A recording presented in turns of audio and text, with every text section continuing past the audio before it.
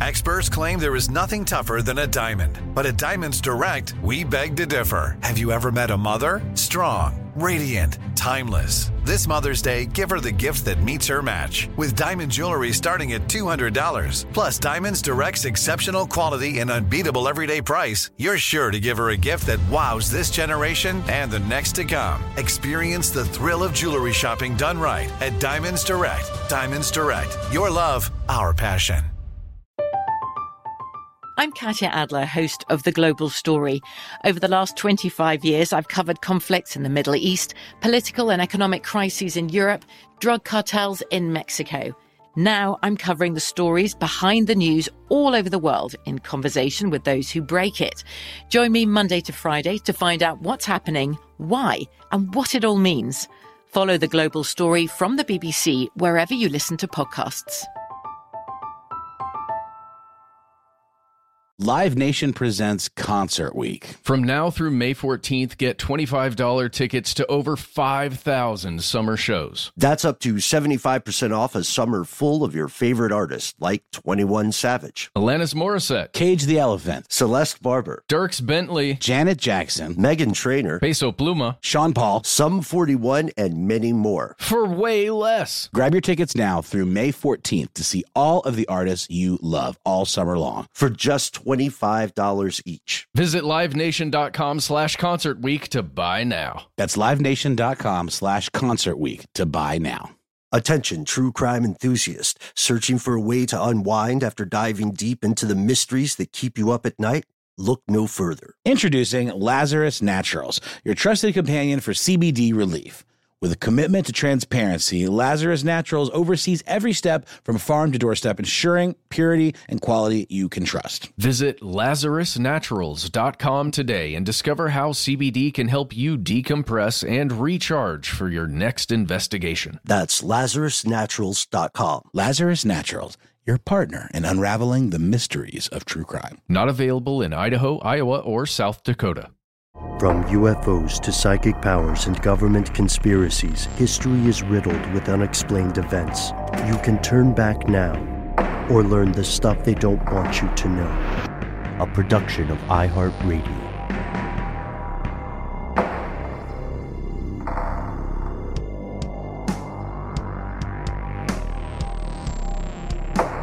Hello, welcome back to the show. My name is Matt. My name is Noel. They call me Ben. We're joined, as always, with our super producer, Seth the Shadow Johnson. Most importantly, you are here, and that makes this the stuff they don't want you to know. How's my prop comedy game this morning, guys? I'm not convinced that you are you, Ben. You can be anyone you want to be. Well, we're vast. We contain multitudes. For anyone who sees this on video, I am rocking one of my favorite masks. This is an avatar that I use to do completely non-sketchy things. And today we're talking about something that people will tell you is completely non-sketchy. But for the purposes of today's episode, let me take off this mask real quick. I have to ask Ben, before we move on, are those blinks one-to-one with your actual blinks, or are they just on a set loop? I have to know. For now, I have these on a set loop. If we could describe the mask for the people who are listening, this is a neat thing I found a while back. It's a LED mask that allows you to program any number of different symbols. Let's see what else I got here. Oh, yeah. Oh. It allows you to put in, like, now I've moved from just blinking eyes to one big creepy eye that is also sleepy. So let me take this off and let's do the show. Ugh. It's okay, guys. It's me. I'm still here. It looks like a fencing mask or something, or like one of those Squid Game masks. Yes. And it's not a super comfortable fit. You can see the lines from where the mask was on my face. Suffer for fashion, baby. Suffer for fashion. Just as a reminder and as a framing for this episode, we are all talking to each other via our computers, and we are looking at video representations of one another. And we are not in the same place. And no physical presence here. And our producer is in the Pacific Northwest. And I have one of those filters on that makes it look like I've got really high cheekbones. This isn't actually me, guys. It's a facsimile. Yeah. I'm not actually this good looking. Oh, no, don't beat yourself up. Well, look, we're living in a digital world now. And if you saw the title of today's episode, you probably heard the shiniest new term that's being thrown around Silicon Valley, the metaverse, not to be confused with the multiverse of various spiritual belief systems and most recently of the Marvel Universe. The metaverse is the next step in humanity's evolution online. You'll also hear it referred to as Web 3.0. Another antecedent would be the Internet of Things, where all your devices were connected in a larger online agglomeration. But very recently, everybody's favorite social media boogeyman, Facebook, came into the news with a very strange announcement. The company is changing its name. It's becoming part of something bigger. It's calling itself Meta, and it is a big proponent of this metaverse idea. It's evangelizing for it. But the question is, what is it exactly? Why should we care? And should you be afraid of what is certainly about to happen? You know, when the announcement came that Facebook was going to rebrand, I was really hoping they were going to go with some version of Sweet Baby Ray's, you know, bring that into the family. Yeah. It's weird that Mark hasn't bought that yet. Also, it's hilarious to me that a PR company spent millions of dollars trying to get Congress to call him Mark instead of Mr. Zuckerberg. Swing and a miss. I wonder how much. I wonder what the budget of that backyard barbecue video of his was. Like he probably spent millions just to make it look kind of boring and banal in like a regular backyard. What price can you put on wholesomeness? You know. Also, it's a shame because they clearly could have gone for a little bit of humor and rebranded to FaceButt. I don't think that's going to happen, but but they didn't answer my email. So here are the facts. We're talking about the metaverse. We have to kind of dissect the term because, like any corporate initiative, there's going to be a lot of newfangled terminology, a lot of slick buzzwords. It's TED Talk style. It's pop science. You want to get people excited, and you don't want them to have to ask too many questions. Let me fix my cowlick here. Your avatar looks great, Ben. Oh, thank you. I'm rocking a full like Lyle Lovett duck hairdo this morning. And Matt, to reciprocate for that compliment, your avatar always looks awesome. Making my day. You know it. just to clarify terms real quick. I mean, a video facsimile, even if it is exactly you, is still an avatar, right? Yeah, avatar is just a representation of you. So it depends on what you would consider a representation. If you wanted to go hardline with the definition, then anytime you are not physically in the same room with someone talking to them, you are communicating with their avatar. You could even say this about a phone call because what you're hearing is a reproduction of someone's voice conveyed to you through another medium. So there's an audio avatar as well. As a matter of fact, while you're listening to this podcast, you are hearing 3 avatars. You are hearing our voices translated through several different platforms and mediums to get inside your ears. You know, it's interesting. One of the other definitions of avatar comes from Hinduism, and it refers to a manifestation of a deity or released soul in bodily form on Earth, which obviously is, you know, what plays into that cartoon series, the Avatar: The Last Airbender. But in a way, that's not that. It's just kind of like a high spiritual kind of definition of what we're talking about. You know, obviously it makes sense that they would have grabbed that term and sort of retrofitted it for the digital age. There's also some deep roots in Gnosticism here. The idea of a life lived astride 2 realities, one of which is inherently flawed. But which one? Shout out to all my fellow Gnosticism nerds. We can start a little more recently when we're defining the metaverse. There is a guy I've talked about before on the show. I'm a big fan of the author Neal Stephenson. Neal Stephenson has written so many great things. And, shout out Anathem, shout out, Seven Eves, specifically shout out Snow Crash here. If you've played the game Cyberpunk, then you are accidentally already intimately familiar with the plot of Snow Crash. This also is going to be familiar to fans of role-playing games, tabletop games like Shadowrun, which is an amazing experience. In Snow Crash, where the term metaverse was first coined in English, it describes the metaverse is a 3D immersive virtual world that is populated by avatars of actual people, of meatbags.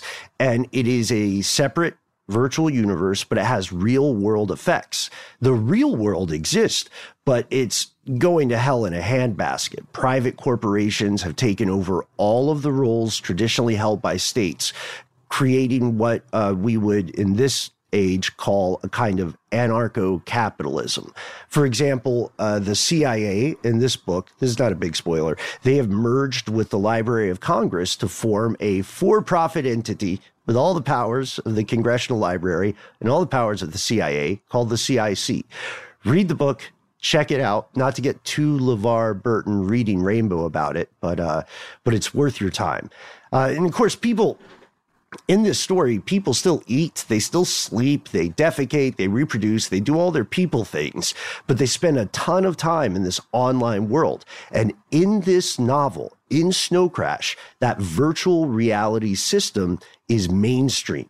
It's normalized. I was thinking about this, like in that book, it would be weird not to be on the metaverse.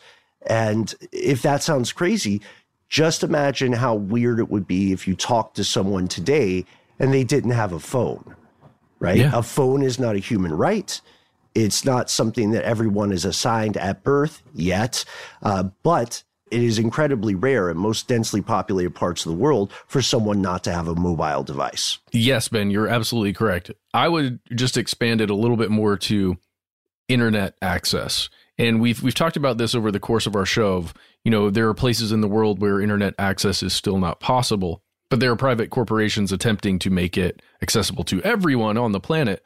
But I do think existing in this real world without having access to the internet as it exists now is that weird thing, because so many parts of our lives are connected to the internet itself. Yeah, and we're going to get into some quick statistics of that. It's important because we're looking at a hierarchy of requirements for you to exist online and for you to exist in the metaverse. First, access to electricity. Second, access to materials and gear. Third, access to time, which is a huge resource people don't talk about as often as they should. And fourth, inclination. But inclination, as we know, can be manufactured by bad faith actors. We spent some time off air today talking about how hilarious targeted ad algorithms are. And those are meant to build that fourth requirement. Those are meant to build inclination. And our producer, Seth the Shadow, was talking to us about some just ridiculous ads. But check out our big data episode to learn the absurdity of that situation. You'll see the metaverse referenced in many other works of science fiction, not always using that name, of course. And, Stevenson coined the term, but he was talking about something that people, not just sci-fi authors, have wondered about for a long, long time, right? A separate reality, one that can be altered in ways that are not possible in the analog world. A great example of another sci-fi series that references this is the book Ready Player One and its sequel, which like a ton of the important events in that story take place in this online world. In fact, one of the characters, an avatar, almost in the Hindu sense, is themselves entirely located in that story's version of the metaverse.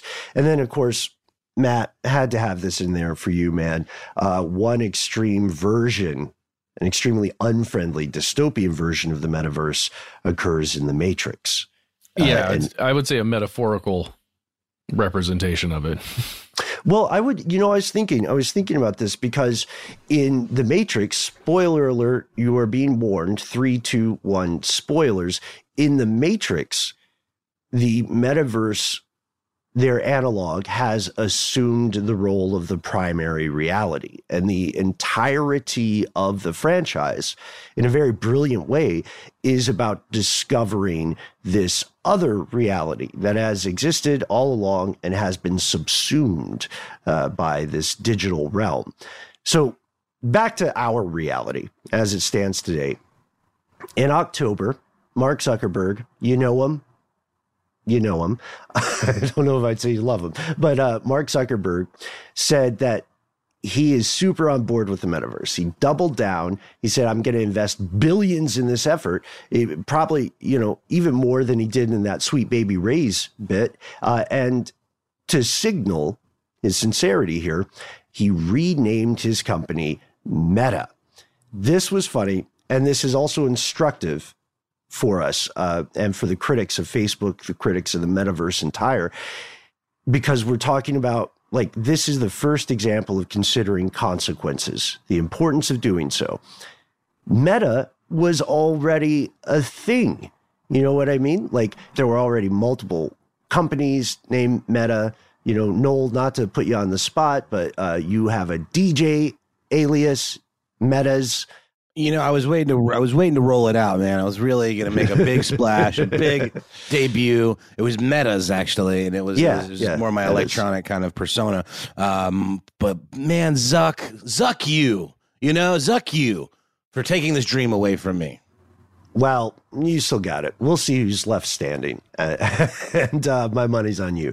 So the thing here is that Facebook not only didn't consider that other people exist and have other companies exist and have created companies called Meta, they also were sort of indemnified from the consequences, right? They, like, imagine being powerful enough that you could say, we're going to start a train company and we're going to call it Toyota.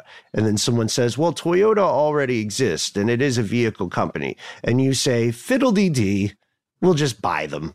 That's the reality Facebook lives in. And I think that's an important point to acknowledge. You have to remember, everybody lives in their own sort of individuated reality. And those realities are very different. So you could argue in a way that Mark Zuckerberg and his peers, which there are very few, are already existing in a new reality, in a kind of metaverse. And there's a ton of slick branding, pop science stuff that you'll see out there. There are a lot of weird corporate terms, but the takeaway is this: if everything goes how Facebook and Microsoft and other large companies want it to go, there is a virtual version of you either already out there or on the way. We're going to get to why that's spooky in a bit, but let's pump the brakes. It's important to pump the brakes when we talk about these kind of things. As you know, I personally am often hesitant to explore ongoing events. Like, we've been, just behind the scenes, folks, we've been planning an episode on Iran for years now. We're doing the same with Ukraine, with Kazakhstan.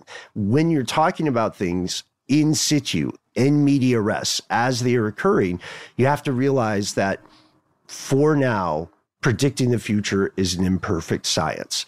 DARPA wants that to change, and they're making scary headway in that regard. And predictive analytics are a huge thing, but the modern metaverse is a conversation that has a lot of scary stuff.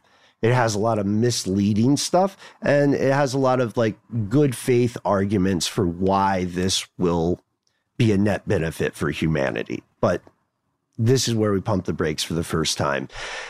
If you're listening to this, you know that we love gaming. We love video games, tabletop games, you name it. Card games, of course. Shout out MTG. But if you're a gamer like us, you might hear about the idea of the metaverse, however defined, and you might say, hold on, I've already seen a metaverse. I've seen multiple metaverses, bro. I've seen Second Life. I've seen The Sims. I play Minecraft. You know, I've played any number of RPGs like Skyrim or Red Dead Redemption, Ghost of Tsushima. I'm naming ones we've talked about off air that we've played. So like, what's the big deal? It's already out there, right? Feels a little meh to me, but that's the same thing I said when my friend Matt Riddle told me what Twitter was. I was like, oh, no one will ever. That's silly. That doesn't make any sense. No one. That's too few characters to really communicate an idea properly. But he explained it. No, it's going to be about, you know, having kind of like a view into the daily lives of celebrities and of untouchable people. And that's going to be the selling point. And he was right. He usually is.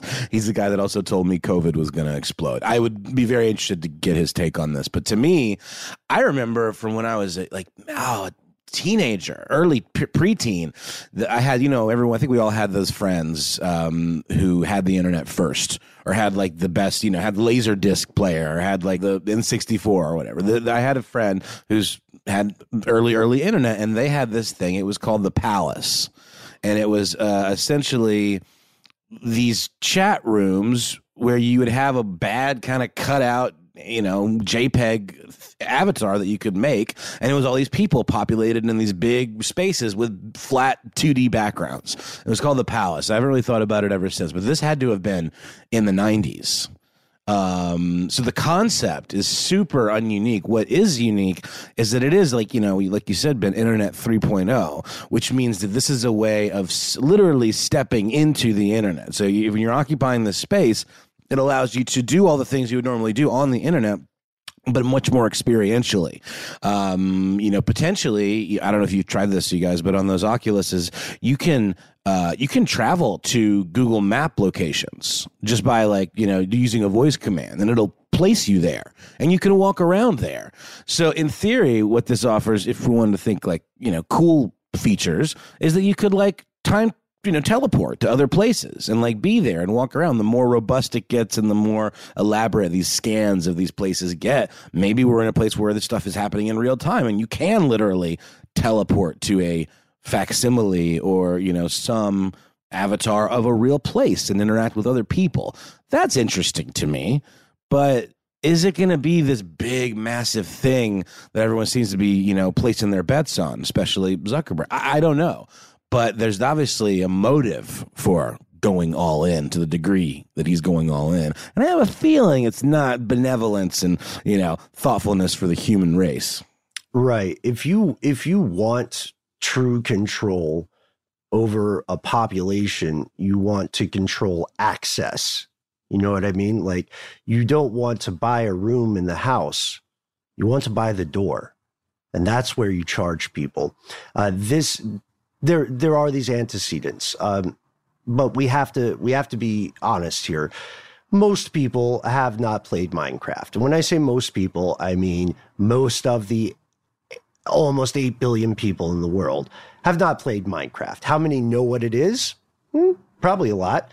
But most people haven't played, you know, a specific video game. It would be really rare. And I'd be interested to see what the world's most popular video game is, like in number of players over time.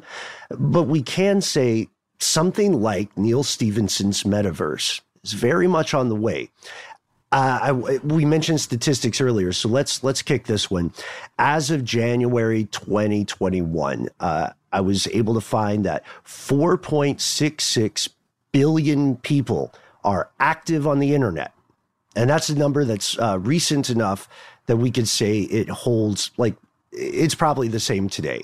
It's probably actually grown a little bit, but as of this time last year, because we're recording this in January 2022, that 4.66 billion people, it works out to about 59.5% of humanity. So more than half of the global population is active online today, right now. And of that, more than half of the population, the vast majority, around 90+%, are going online via mobile devices. The future of internet access is something that you take with you. It's not something that you travel to, right? We're bringing the mountain to you, to steal an old phrase. And this means that one of those first problems is already being addressed. When I talked about the hierarchy of requirements, one, you need electricity. Now, with a mobile device, you can go to a source of electricity and charge your phone, right? So you're no longer beholden to sitting next to a power source.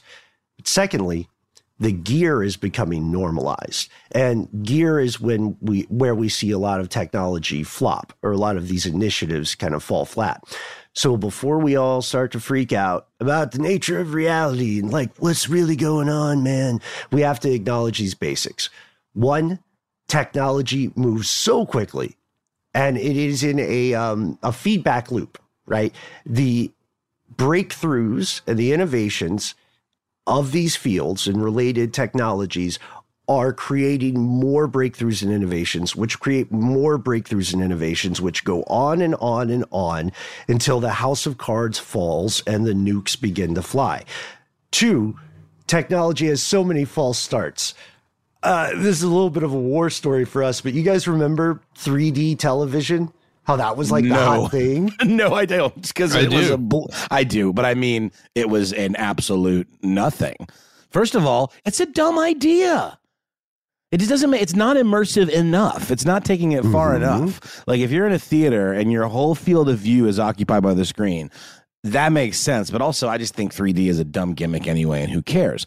But what an Oculus Rift does is it takes that to the next level and makes it much more versatile. And everything's designed with that in mind. And it can also incorporate 2D things into it, and it doesn't hurt your brain much. I mean, I find them pretty comfortable, and I don't really get eye fatigue with them. Do you? You guys have used them more than me. Yes, I do. You get eye fatigue with it. But the good thing is it only has a 2.5 hour long battery life. So, you can only get eye strain to a certain extent until you got to charge the baby up. I'm just to this point, Ben, I want to go back. Did you guys have a Sega Genesis? Yes, that was my system I was always a Sega guy. I had a Nintendo NES, and then I was Sega all the way until I got into PlayStation. But I never had like an N64, any of those next gen. Well, let's stay in Sega Genesis time. Yeah. In 1993, Sega wanted to bring out virtual reality glasses in the same way that PlayStation has brought about their VR tech. And Nintendo did something as well. Yeah, the Virtual Boy came out 2 years later in 95. So that you're talking about 1993, 1995, two major corporations attempted to bring virtual reality into the world. And just, that was clearly a false start because Sega Genesis never got a VR system because it just didn't work out at the time. Well, it's because of the gear. That's another part of it. Like you could even say like Neo Geo was a great game system, not VR, but it was a great game system. However, it was more expensive than other consoles. And this is why I think I love your pointing this out, because it is indicative of a larger trend. Powerful forces want this to happen and are going to keep trying to make it happen until it occurs. Shout out to everybody who just had that mental GIF pop up. I can't remember what film it is where they're like, stop trying to make blah, blah, blah happen. It's not going to happen. Fetch is the word that they're trying to make happen. Yes. I think it was Mean Girls, or it might have been Clueless. I sometimes conflate those two in my mind for some reason. Well, I am down to watch a mashup called Clueless Mean Girls. I think that would be a rollicking good time. There's also apparently a Mean Girls the musical, which I have found delightful and surprising, but it's apparently quite good.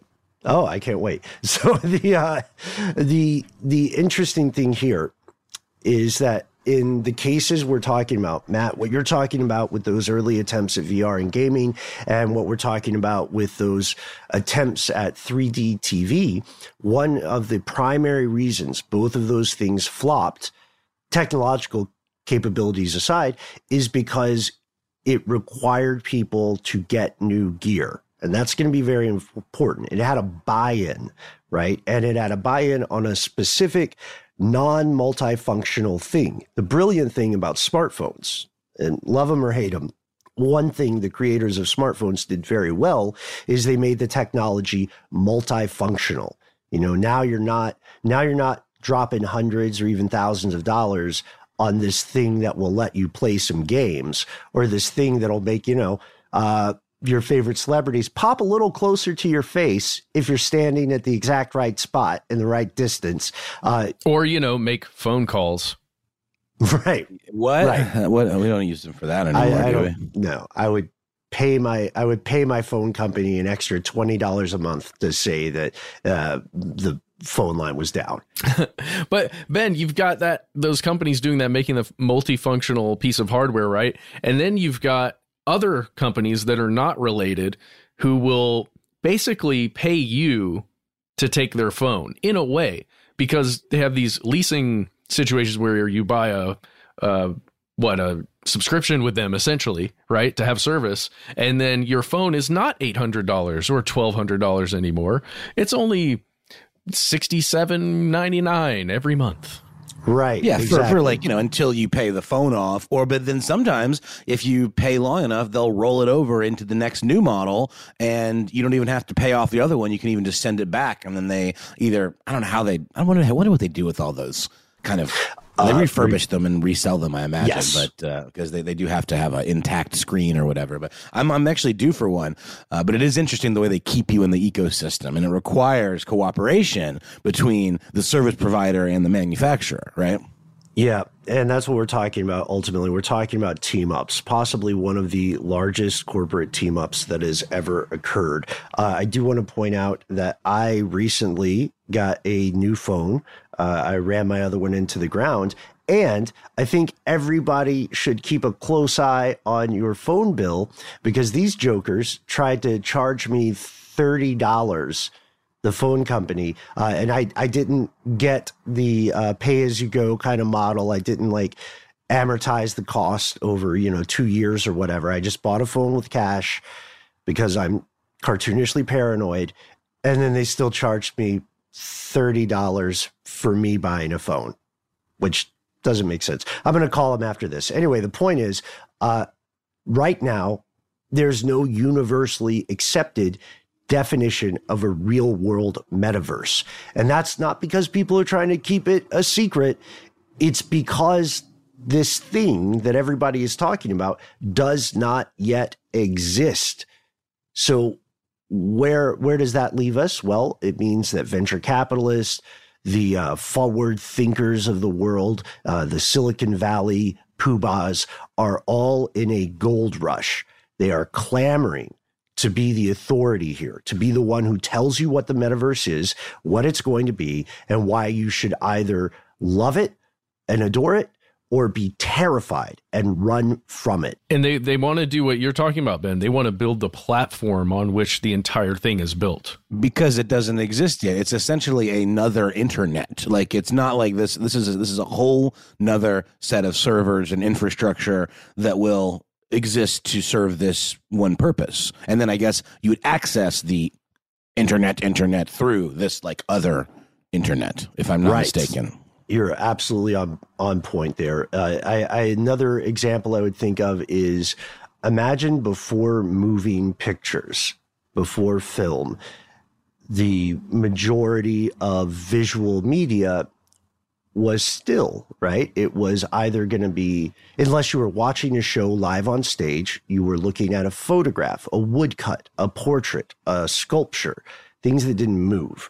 This is like the move from still photo to video to moving pictures. That's what's happening. It's more of the same. So if you liked the stuff that was before, if you liked, a text-based interface like Twitter, or a still picture-based interface like Instagram, which is changing now because they want everybody to watch short videos, then if you like that, bully for you, because you're getting even more of it. If you hated it, if you had problems with what exists now, then, you're going to hate this other stuff too.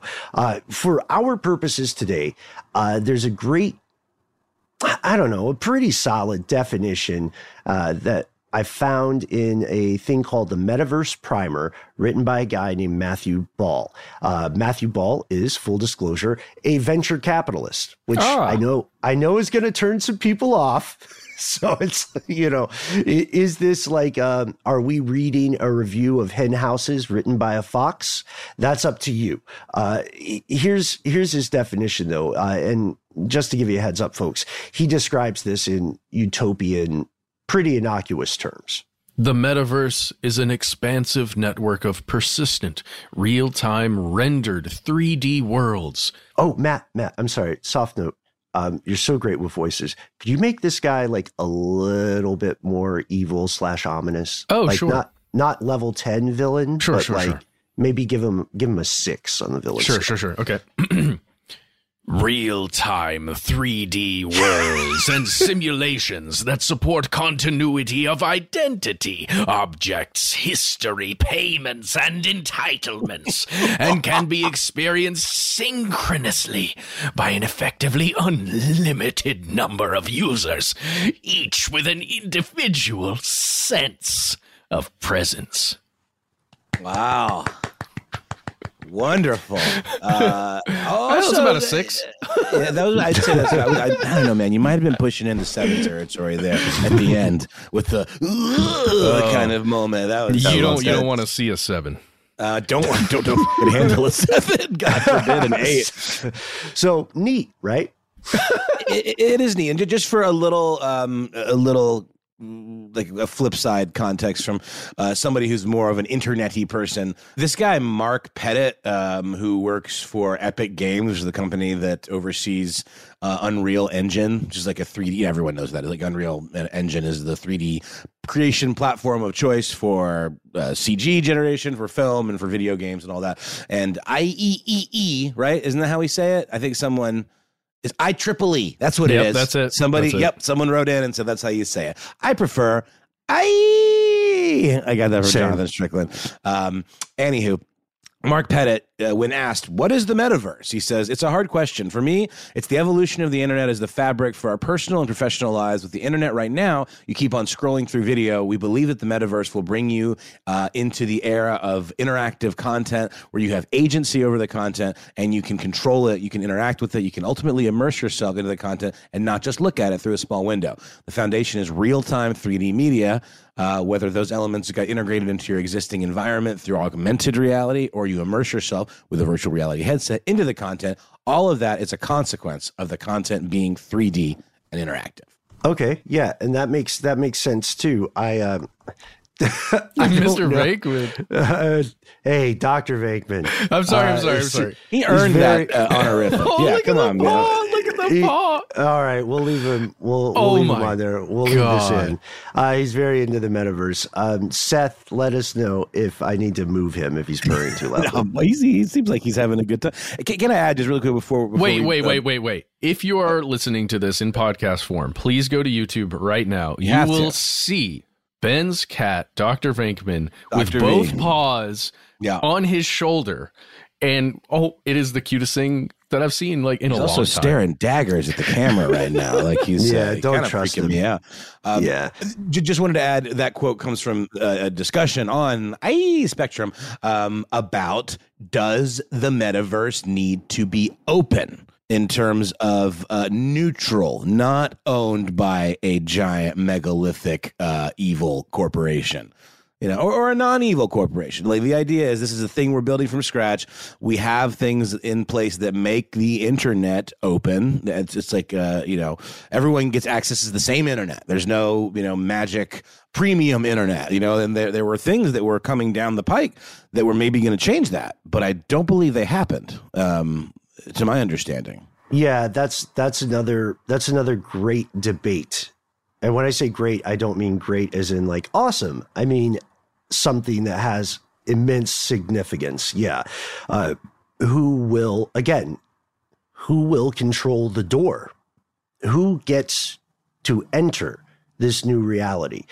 Is this as slick and fun and cool and progressive as the proponents and the proselytizers want us to believe? Not really. say the critics. Instead, they argue this metaverse has the potential to add very high-octane fuel to the same problems humanity has always encountered, only this time, you won't be able to unplug. What are we talking about? Should you fear the metaverse? We'll dive in after a word from our sponsors. Live Nation presents Concert Week. From now through May 14th, get $25 tickets to over 5,000 summer shows. That's up to 75% off a summer full of your favorite artists, like 21 Savage, Alanis Morissette, Cage the Elephant, Celeste Barber, Dierks Bentley, Janet Jackson, Meghan Trainor, Peso Pluma, Sean Paul, Sum 41, and many more. for way less. Grab your tickets now through May 14th to see all of the artists you love all summer long. For just $25 each. Visit livenation.com/concert week to buy now. That's livenation.com/concert week to buy now. From BBC Radio 4, Britain's biggest paranormal podcast is going on a road trip. I thought in that moment, oh my God, we've summoned something from this board. This is Uncanny USA. He says, somebody's in the house, and I screamed. Listen to Uncanny USA wherever you get your BBC podcasts, if you dare.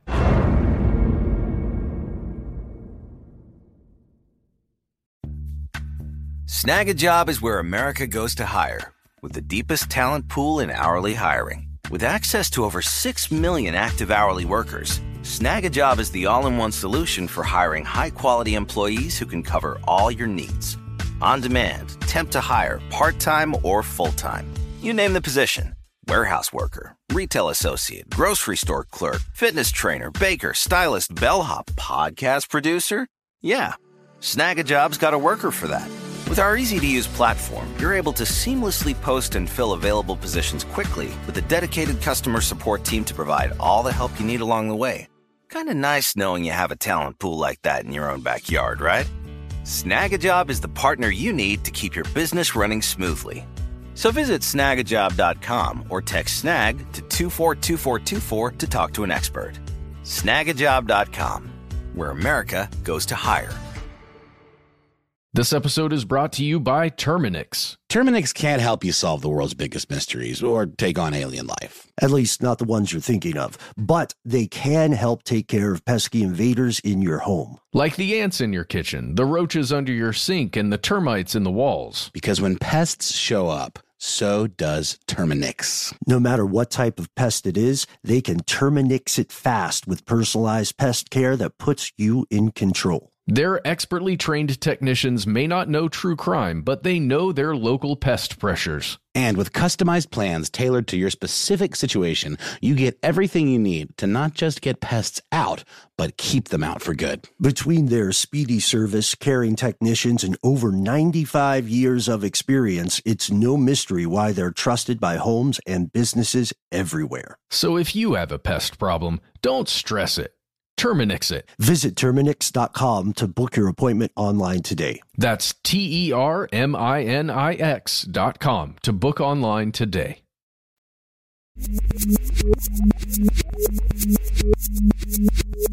Here's where it gets crazy. Also, we don't know who those sponsor spots are, so how hilarious if it will be something for the metaverse. The number one concern that you're going to hear a lot in popular media is not so much the metaverse itself, but it's the creators of the metaverse. Facebook. Facebook ruined stuff. That's not a conspiracy theory. It's true. Facebook ruined stuff. Many of those anti-metaverse critics are specifically concerned because of Facebook's involvement. It's the same company that provably, knowingly did dirt with Cambridge Analytica. Check out that episode. It is the same company that bought out the Oculus VR system in its early days. This is a long-term play. This is not Mark just waking up You know what I mean? Although I like to imagine him waking up in like a filthy room with a stained mattress on the floor and just bottles of half-empty Sweet Baby Rays. Yes. like weird, like rabbit ears TV with static on it on the floor, you know? Yeah. And of course he's in a tank top. And he says, God. And he says, we're gonna do the metaverse. I'll announce it today. No. He's been thinking about this for a while. And people that he pays to be smarter than him, which is not an insult to him. He's a very smart guy. But people he pays to be smarter than him have also co-signed this, and they're making a huge financial push toward it. Oculus, the purchase of Oculus is evident there. And that was one of the things that turned me off when, Matt, when you and I were talking about Oculus, because you got one first. And I remember I got the box. And I had done no research. I was flying blind. And I saw Facebook branded on there. Yeah, you asked me about it. And I was like, oh, no, they own it. It's theirs. You know, it was about logging in. You're like, do I need to create an Oculus account? I was like, no, bro, it's Facebook. Yeah. So I made another burner Facebook account. That's how I got on it this morning. But this is also the same company that controversially builds ghost profiles of people who never started a Facebook account.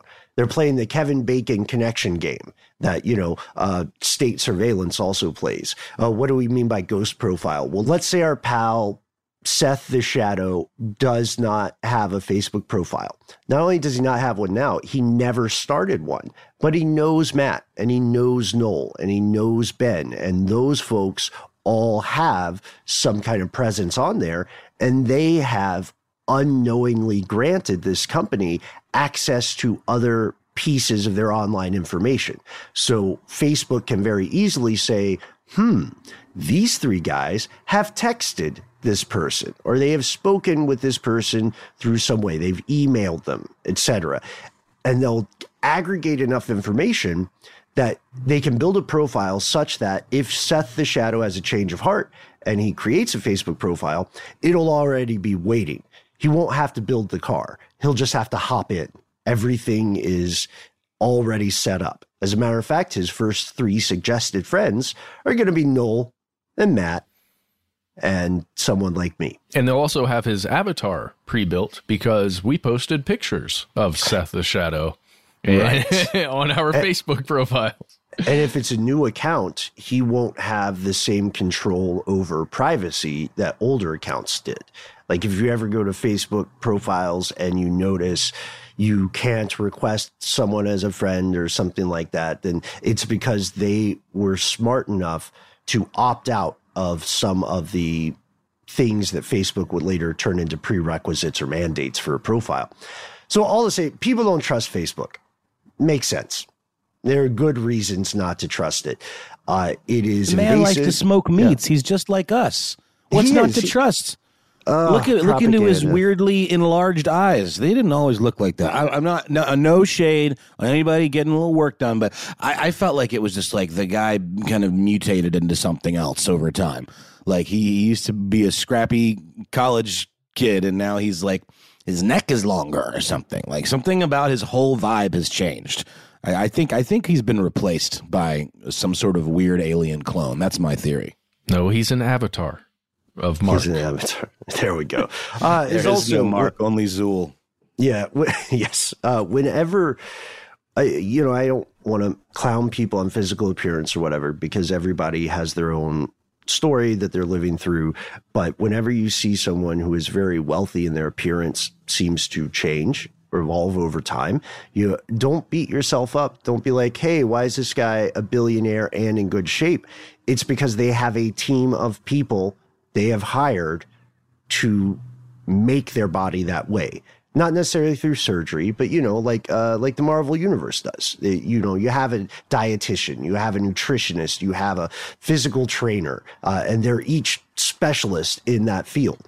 So that is an advantage that they have. They are not doing all that work on their own. How do they make your face more oblong? I don't understand that. Bro, what's the workout for that? I don't know. It's called a face whisperer. Okay. They just whisper at your face. It's from the same guy in Japan who invented the lickable computer screen. So we're just gonna accept that one and yes and our way out of it. So yeah, Facebook does have a terrible track record. Whether you're a fan of it or whether you hate it, it does have a record of pushing boundaries and then bending laws and then later pulling a like, oh, hey, what's the big deal? Huh? Hey, Congress, what's the big deal? And that's it acts as though it was not aware of the problems it was creating or exacerbating. And is that a good faith argument? I would say probably not. But that's just my opinion. No, I mean, Ben, you talk about all the people that are smarter than Zuckerberg, that he pays to be smarter than him. You don't have a company like that, an organization like that, where they don't know pretty much every in and out of the stuff they're doing and the ripples that they're making. Sometimes I think they just make the decision to keep doing it and exploiting it because it probably means more traffic for them. And then they're like, we'll deal with this when it comes to a head. And then they do sort of, or they make a sort of blanket PR, acknowledgement of said problem, and then barely have to testify in front of Congress. Well, of course, and talk about it. Yeah, 1,000,000%. But I'm just saying, like, what came of that? I just felt like he was bulletproof in those proceedings, And they make some good points. They ask him something along the lines of like, "Would you please tell us what hotel you stayed at last night?" And he declined to do that. And then he said, "Could you please tell me the names of the last 5 people that you text messaged?" He goes, "No, I would not like to do that in this forum." He's like, "Well, I think you see the issue that I'm driving." I forget what lawmaker was questioning him in that, but that's kind of what we're talking about here. It's like, do as I say, not as I do. Yeah, I just really quickly, guys, I want to send everyone over to YouTube. Check out Vice News System Error. It's a video called Why You Should Be Worried About Facebook's Metaverse. It's a fairly short video, but it really goes into detail these things we're speaking on right now, the reasons why Facebook may not be the best company to lead us all into the metaverse. And it really gives you the reasons that we're outlining right now. Yeah. And it's important to be aware of these reasons, and we don't want to be unfair to Facebook. That's not necessarily a hit piece. But these things are all true. They have been proven, and they're, in several cases, they're not necessarily illegal. Why? It's not because they're shiny examples of nobility and proper morals or ethics. It's because Facebook and the things that Facebook does are too big and too new in many cases to be regulated by existing systems. You can't write laws for things you don't understand, despite the careers of many politicians. So these criticisms of Facebook, they are valid, but they run the risk of missing a much bigger picture. And even Facebook is upfront about this, weirdly upfront about it. They see the metaverse as something bigger than Facebook. They call it an embodied internet, quote unquote, and they think it encompasses more than just a Facebook avatar. It's an agglomeration of multiple entities. One of the best examples of this, for analogy, is the global trade system. You've heard a lot about it during the pandemic. No one government built it.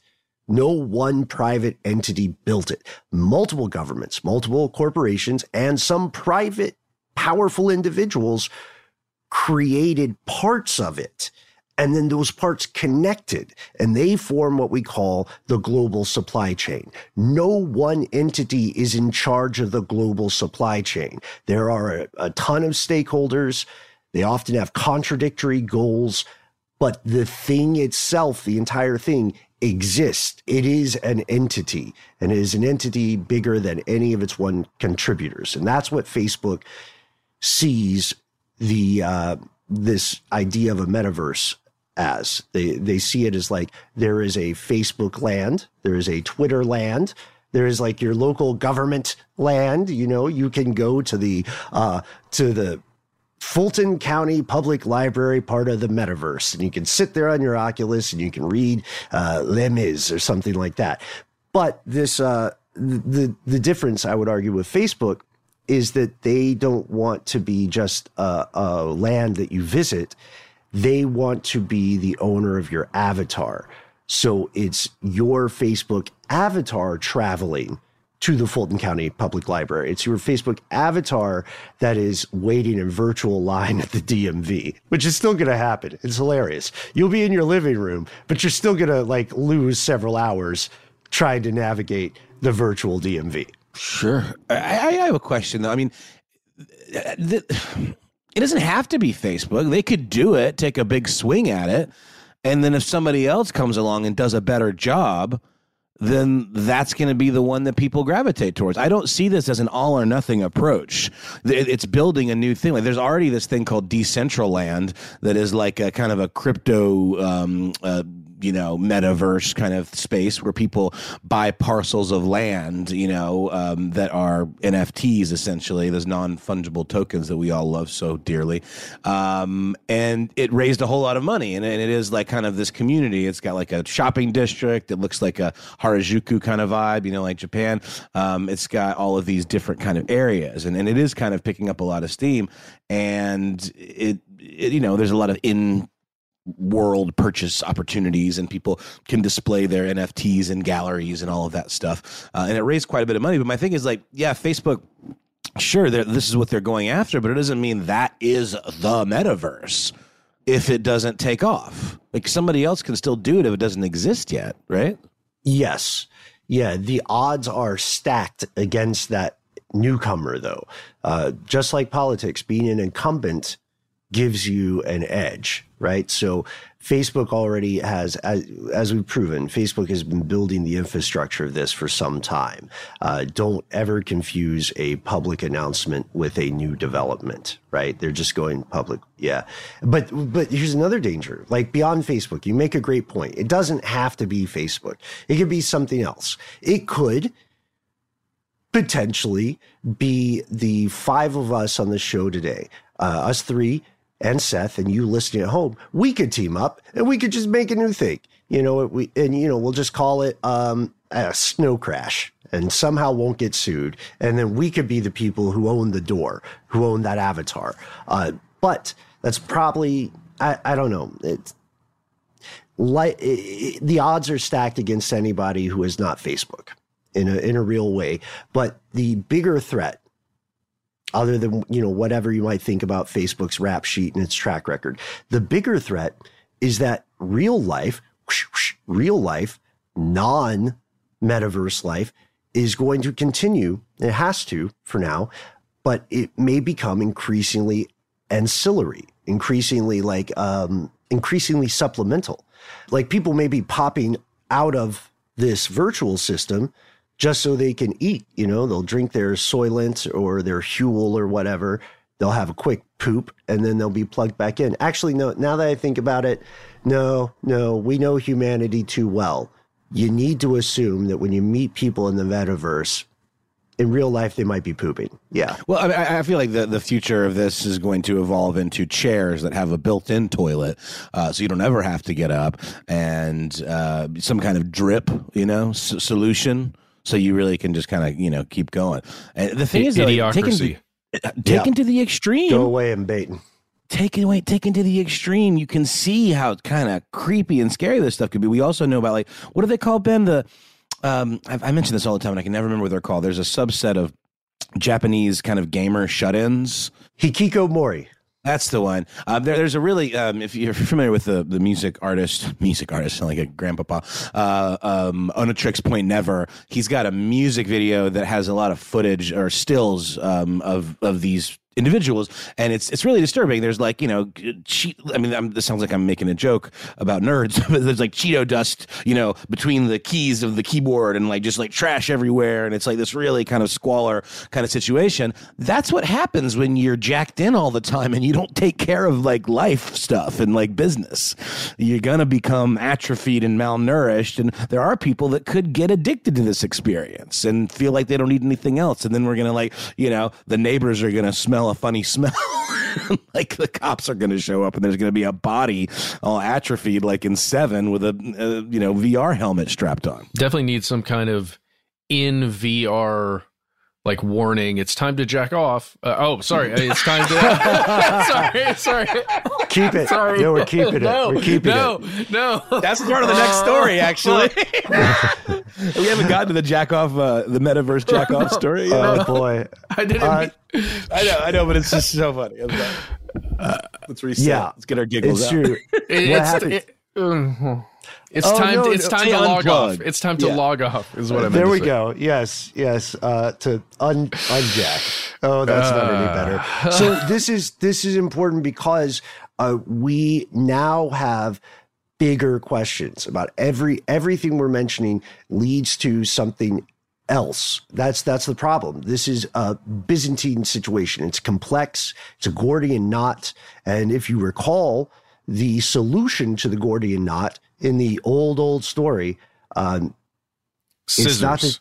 It's not to, it was a sword, right? It's not, yeah. It's not to untangle this knot.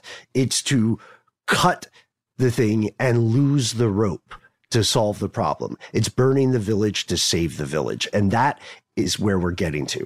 I always think of that Jeff Goldblum line from Jurassic Park. You spend so much time wondering if you could, you never stop to think if you should.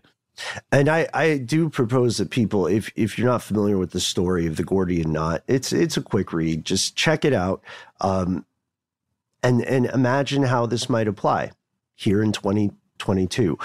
We're going to pause for a word from our sponsor. We're going to return, and we're going to talk about some of the things that even the critics aren't really mentioning as often as they should. Live Nation presents Concert Week. From now through May 14th, get $25 tickets to over 5,000 summer shows. That's up to 75% off a summer full of your favorite artists, like 21 Savage, Alanis Morissette, Cage the Elephant, Celeste Barber, Dierks Bentley, Janet Jackson, Meghan Trainor, Peso Pluma, Sean Paul, Sum 41, and many more. for way less. Grab your tickets now through May 14th to see all of the artists you love all summer long. For just $25 each. Visit livenation.com/concert week to buy now. That's livenation.com/concert week to buy now. I'm Katya Adler, host of The Global Story.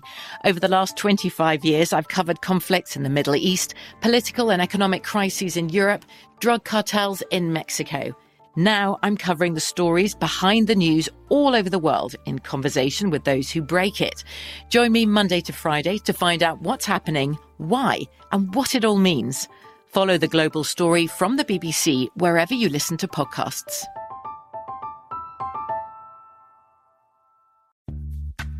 Snag a Job is where America goes to hire, with the deepest talent pool in hourly hiring. With access to over 6 million active hourly workers, Snag a Job is the all-in-one solution for hiring high-quality employees who can cover all your needs.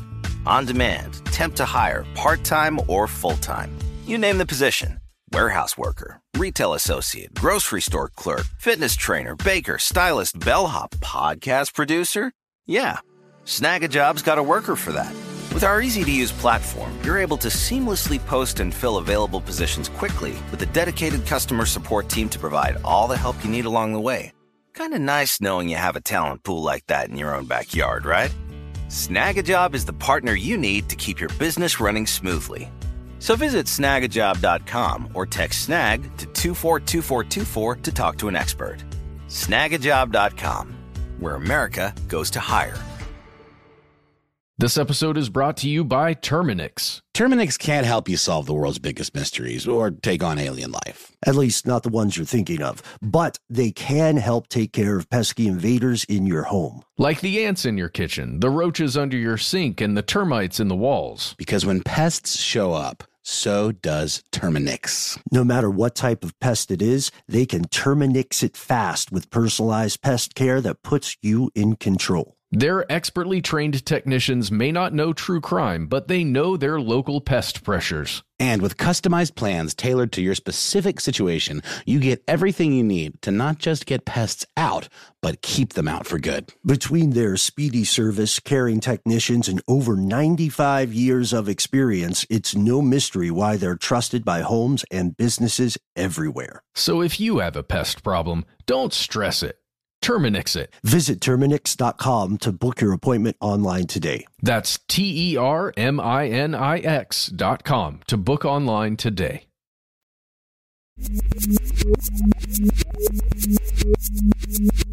And we're back. So we said the idea of real life becomes potentially more and more supplemental to the stuff you really want to do, to the place where your mind really lives.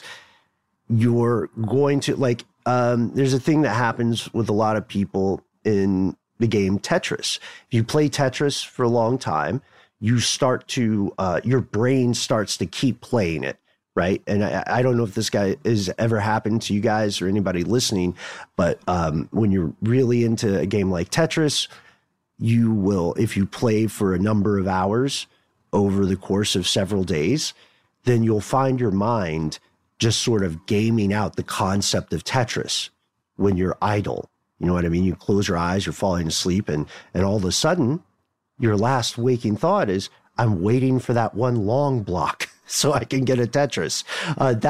That just speaks to how efficient and beautifully designed the game is. But that same thing will happen here. Can I say really quick, I've been playing a lot of Tetris lately, and I learned a thing that's a game changer. You can reserve a piece in the newer versions where you can, like, you say you got a piece queued up, you can put that and save it and then recall it later. It's a game-changing addition, literally. But God, you're right. There's so few things have changed about that game because it's so elegantly designed that it just like stands the test of time. Well, this is what I want to bring up, and I think it's related here, guys. The concept that I have a ton of work to do for my job. I have even more work I need to do here in my house for my life. The only thing I want to do when I've completed the time I need to spend on work is to go into one of these virtual worlds like Minecraft and build some stuff. And I already have that inside me, and I'm in my late 30s.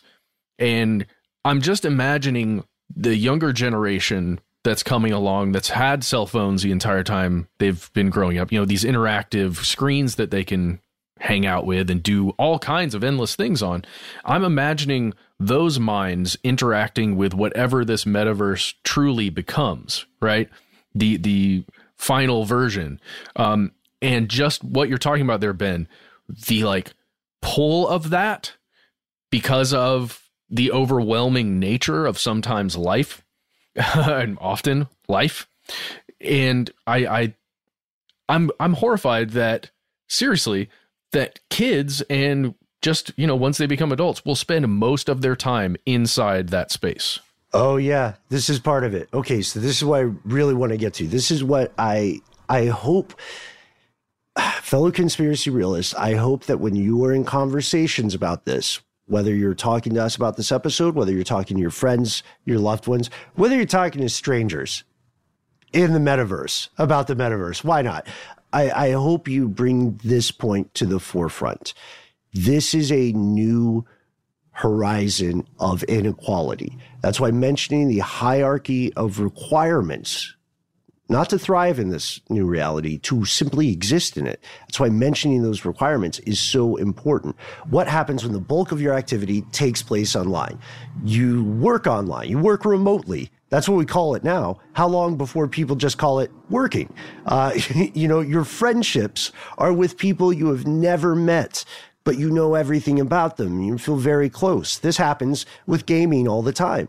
There's a reason that there's such a trope or a meme about having a friend say they'll be right back and they're logging off and you never hear about them again. And it can be very sad and poignant. What happens with your romantic endeavors, right? What you meet the person that you are convinced is the love of your life. You think they're somewhere in Malaysia, but you're not sure, because you only hang out in, the Facebook chat room. And this also, another game changer up there with reserving a piece in Tetris, will be normalized haptic feedback gear.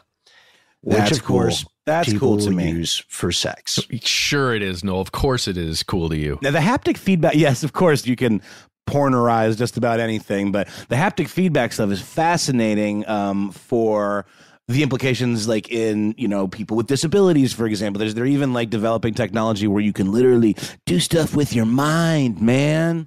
Right. Like the guy who tweeted using the power of his brain, which we talked about in an earlier Strange News segment.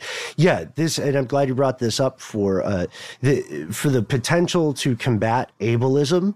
This could be a profound development, right? Now, people who could not travel to a place or could not interact with the world in a way they wanted to, they may well be able to. There is, to be clear, enormous potential here, but the potential is for good and is for evil. What happens in this world to the people who don't have access to this shiny new realm? What happens to the currently 40% or so of the people on the planet who don't have internet access? What happens to the people left behind? No one's really talking about that in corporate boardrooms. They're talking about how excited they are. And they're excited, once you get past all the PR terms, for the profit potential, because that's what corporations are built to do. They're not built to worry about who gets left behind in the wake. Maybe the people that get left behind are ultimately the real winners, because they get the whole park to themselves. And everyone else is jacked into VR and then they're in their weird, smelly apartments. And these people that decided not to opt in are outside breathing fresh air. This also assumes we're not in a dystopian hellscape, which this would certainly help with. That's kind of what Ready Player One is all about, right? The world has become unlivable. Therefore, the only way to truly kind of experience joy is in this metaverse. Yeah, it's true. And also, let me just point out again, I feel like I say this on a regular basis these days, Sesame Credits started as an opt-in system. What's going to happen when you have to have some avatar to exist in the rest of the world? Like, you can't go to the DMV, like you were saying. Yeah, you can't drive.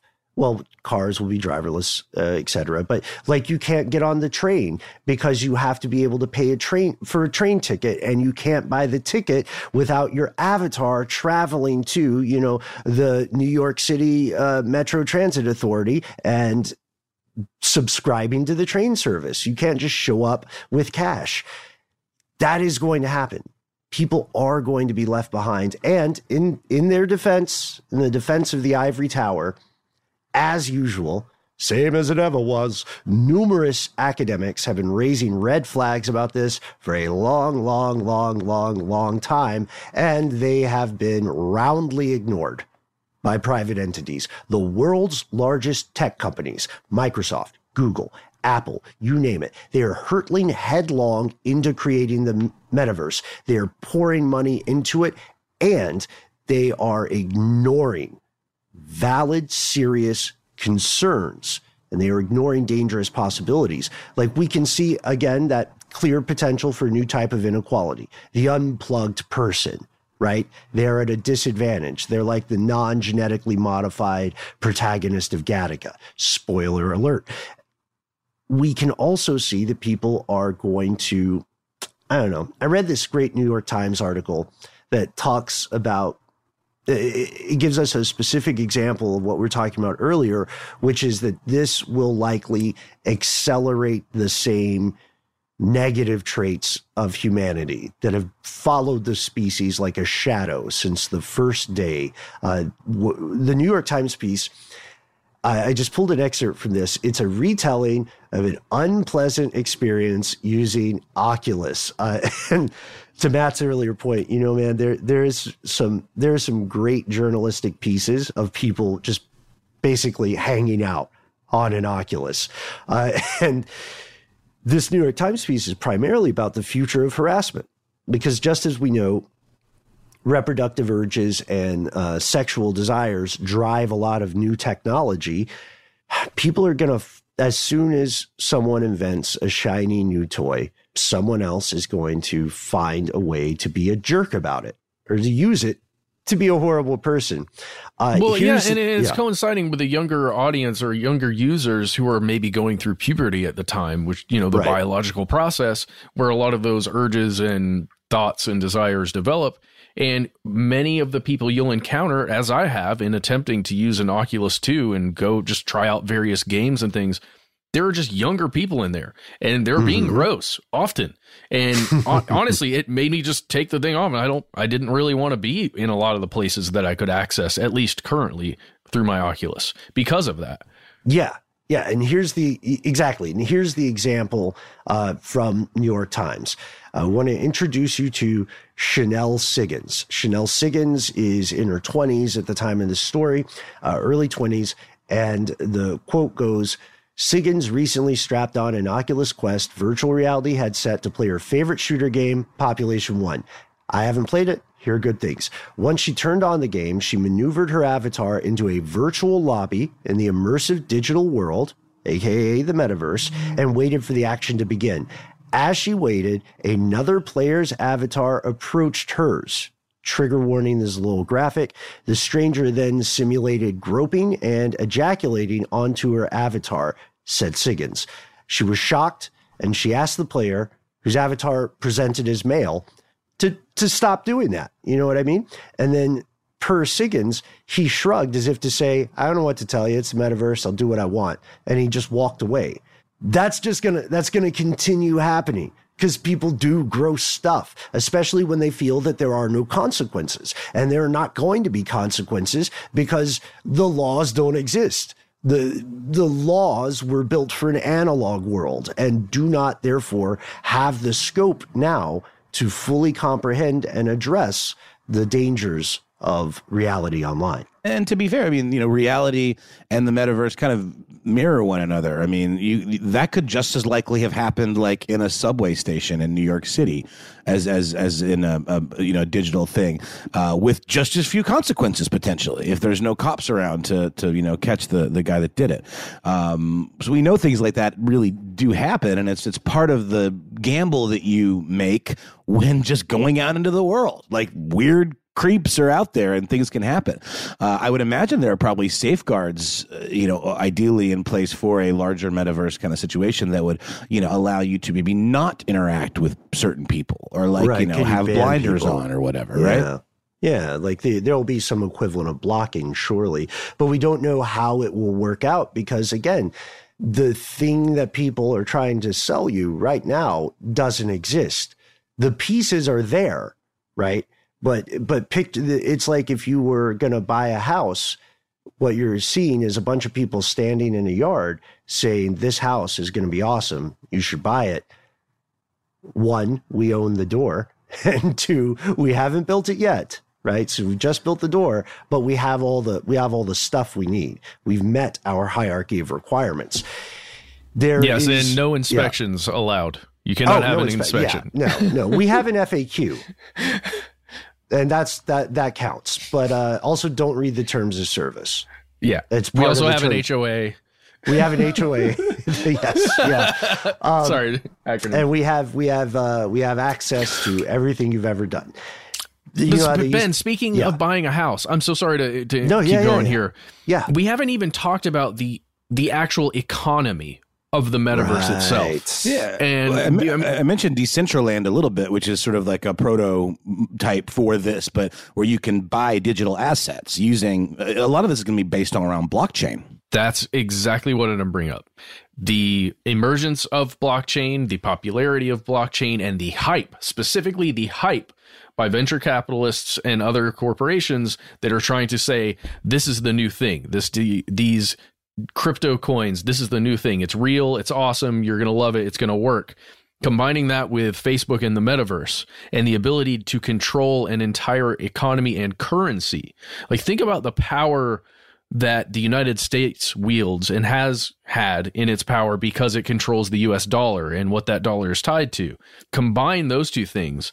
I mean, there's real danger there, I think, for the real world. Yeah. And there's again the existing regimes, the existing legal structures haven't ever had to think about this. You know what I mean? And those things take a long time with a lot of false starts, just like with any other kind of innovation. They take a long time, a lot of false starts to get something right. And they're almost certainly not going to get it right by the time they need to do so. These laws will be written after the fact. The equivalent of the people who will stop someone from assaulting some other person in the metaverse, they're going to come like years after they were needed. And I want to go back to something you brought up, guys. So just thought experiments. I know we're running long on this episode, but this stuff is very important. Let's say you are an internet native. That's what you were describing earlier, Matt. Someone who has grown up around screens, mobile screens, computer screens, television screens, you name it, anything but window screens, really, until window technology improves. Maybe you were born during the pandemic. And as a result of that, especially for anybody who had a kid in the past 2 years, your kid, the bulk of their interaction with the wider world has always been virtual. It is normal. They are growing up astride two increasingly separate realities: virtual jobs, virtual friends, virtual vacations. Is that inherently bad? No. We're not Luddites. We're not anti-technology, but we are asking important questions. What happens to those kids when the power goes out? What happens when the internet goes down?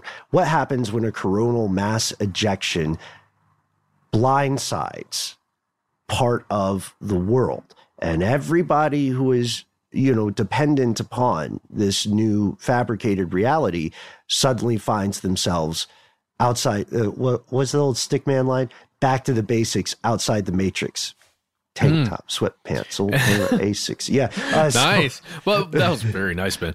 But seriously, what happens when there's another viral infection or some kind of communicable disease that becomes a pandemic and spreads? The next one, the next 10.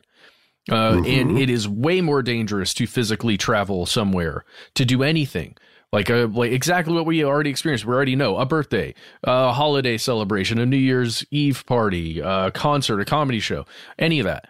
What happens when it's way more dangerous to do that than it is to go virtually to something like that? We know what that feels like, man. That's what I'm saying. And we've only gone through one. And what if the air quality gets worse and worse and worse, and it's physically dangerous to travel outside your door? I think those kind of dystopian predictions figure largely into the buy-in by these massive corporations. I think they're looking at the big picture and the future, which is pretty bleak, potentially, right? Yep. And let's add to the fire a little bit. We'll give a slight reassurance at the end of today's episode, but to add to the fire, and this is something a lot of us in the audience today were waiting to hear. What happens when neural implants come into the game?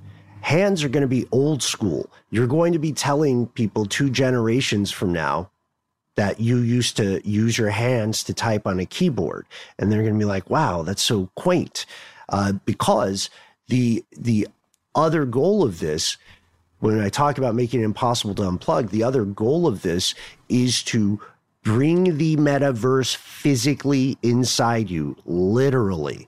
That's what the Elon Musk of the world are planning to do. And that, again, has enormous potential because technology is amoral. It's not immoral. It has no inherent good or bad. Like a gun itself is not a villain, and neither is fire or a wheel. But the people who are lighting the fires and shooting the guns and rolling the wheels, that's historically the problem. Hey, Grandpa, you used your eyes to look at a screen? Mm-hmm. Exactly. That, to me, that blows my mind. That's because that's going to be weird. I always think of that scene in Back to the Future 2 with little Elijah Wood, where Marty McFly goes into the retro, 80s diner or whatever, and does his whole video game shoot 'em up kind of thing, and then flips the gun around. And the kids goes, "You have to use your hands?" or something like that. Right. I always thought that was very interesting and very appropriate to this kind of conversation. Okay, so now that we have scared the virtual pants out of everyone, and we didn't. You had pants in you? Yes, that's the next thing is the neural implants. Pants are inside. Neural implants. Yes. now we can hopefully put a bit of reassurance your way. We can put a bit of salve on this cognitive wound. There is a good chance, there is a non-zero chance that this current push is just going to flop. It's just going to fall flat. And that's honestly, that's mainly because of the gear required. People will have to buy new stuff, right? And until that purchasing becomes normalized or subsidized, like our earlier point about the phone system in the US, it was a calculated move to get more people buying stuff, to enable them to buy things that they normally would not be able to afford and perhaps not inclined to buy into. But that's why video game companies historically take a loss on their consoles, right, so that they can get you to buy the drug, which is the game. Exactly. Yeah, exactly. Or the same way printer manufacturers take a loss on their printers because they know they're going to get you on the hook for life with their ink. Just so. Yes, this is an old tactic, and it's very effective. And the strategy for deploying the metaverse and getting you inside that door, it's going to mimic the same steps in what might be portrayed as a surprising way, but it's really not. Anyone who is acting like, oh, whoa, how'd this happen? They either don't know what they're talking about or they're purposely misleading you. But so again, this current push may fail, but the important part to remember is not that. The important part to remember is the current push is only the current push. If it does fail, it's not going to fail the way 3D television failed.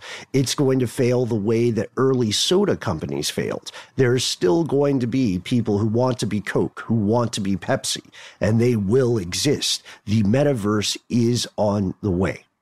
So at this point, we have to say, this episode, this concept is something we have to revisit because it is an ongoing event. It's unfolding. So the information we uncover this time next year may be radically different. It may indeed alter our collective opinion of this stuff. But right now, Matt, Noel, what do you guys think before we hand this off to our fellow conspiracy realist? I'm distracted because Dr. Venkman is being adorable again in your screen. See him? Yeah, he's like a living scarf. Dr. Venkman. I don't know, man. I feel the same way about it as I did about Twitter, but then I was totally proven wrong about that. I think this is different because it's not. It is very similar to stuff we've seen. It's just kind of an escalation of it, and it really does require a buy-in. And we've seen, attempts to get Oculuses and all of that stuff saturated, and it just hasn't happened. It's more like of a novelty. But you guys both have one, so you start to really feel that saturation when like everyone has the thing. And we're friends with a certain type of folks that are maybe a little more tech savvy and early adopters. By the way, I always think it's interesting that the word adoption is used when it comes to technology. Yeah. So maybe we're skewed a little bit, but I don't know. You're right. I mean, Facebook owns Oculus. They own, they are now Meta. They obviously know something that we sort of know, maybe some things that we don't. So I don't know. It's a pretty big, bold choice for a company of that size to make without having the data to back up that it's going to be a success. Yeah. Guys, I know we're going extra long. I just had to express a few things really fast, Ben. Go for it. This episode has filled me with existential dread, unlike many other episodes that we've done. There have been a few, such as coronal mass ejections. I had to, after researching and watching a bunch of stuff, I had to squeegee my mind a bit. I watched a YouTube video from Forgotten Shine Restoration where the person restores a cleaver, but physically doesn't, goes through all the processes, just to remind me that you can have physical real world skills and achieve something awesome like that just by learning how to do it in this plane and then actually physically doing it. Because I was just watching all the virtual stuff occurring, all the different achievements that are coming and all the excitement about this other place. It feels as though this is not a distraction necessarily, but almost Brave New World level drug kind of thing that we're going to have available to us. It will be everywhere. Everyone can get it if you want it, and everybody's going to want it. because it's going to be so bad out here in this space that we have to go inside instead. Subscribe to Soma. Yes. Brought to you by Illumination Global Unlimited, a subsidiary of Facebook. Sorry for the downer. It's just really it's true, man. And also, you know, we have to wrap today's episode, but we haven't even talked about the hardwired physiological cognitive limits of the human brain, of the architecture. You're not built for this. No one is. No one is built to be plugged in all the time. You spend like a third of your life sleeping, right? Is there sleep in the metaverse? Does there have to be?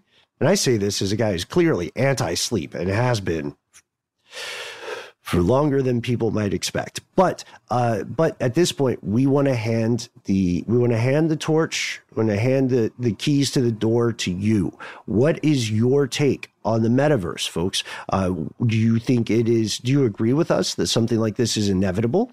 Do you think it is overall a net positive? Do you think it is a good thing, a bad thing? What do you see playing out? What are some things that you think people need to consider as we move into this brave new digital world? We'd love to hear your take. We try to be easy to find online. I do want to point out, just went to Here's Where It Gets Crazy, our Facebook page. We were joking about this. We're like, oh yeah, that's right. At the end of this episode, we are still going to shout out Facebook. Our Facebook page, Here's Where It Gets Crazy, is home to the largest concentration of your fellow conspiracy realists, the best mods in the business, all volunteers. Their opinions are their own.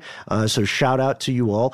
And if you want to be part of that, all you have to do is answer a question, name the host, give us a joke that makes us laugh. Hashtag no joke left behind. I'd like to especially shout out Jane W. Just popped on. And when asked to name the host, I thought you guys would appreciate this. Jane said, Beastie Boy Ben, Metallica Matt, Slip not sure how to spell Noel. And for the record, Jane did spell it correctly. So kudos to you, Jane. There is a KN sound in, Slipknot, and I do often get people thinking my name is spelled KNOLL, like the grassy one, know. But just for anyone out there, let's just put this to bed. It's NOEL, okay? It's like Noel, but pronounced Noel. And you can also find us on Instagram. You can find us on Twitter. If you don't sip the social meds, especially after this episode, we get it. We totally get it. You could go analog and you can call us directly. Yes, please call me. I will interact with you socially via the phone. We all will. The number is 1-833-STDWYTK. When you call in, give yourself a cool nickname. Just helps with a little anonymity there. You have 3 minutes to say whatever you'd like. Bonus points if you can make us laugh. But if you've got more to say than can fit in that 3 minutes, consider instead sending us a good old-fashioned email. We are conspiracy@iheartradio.com.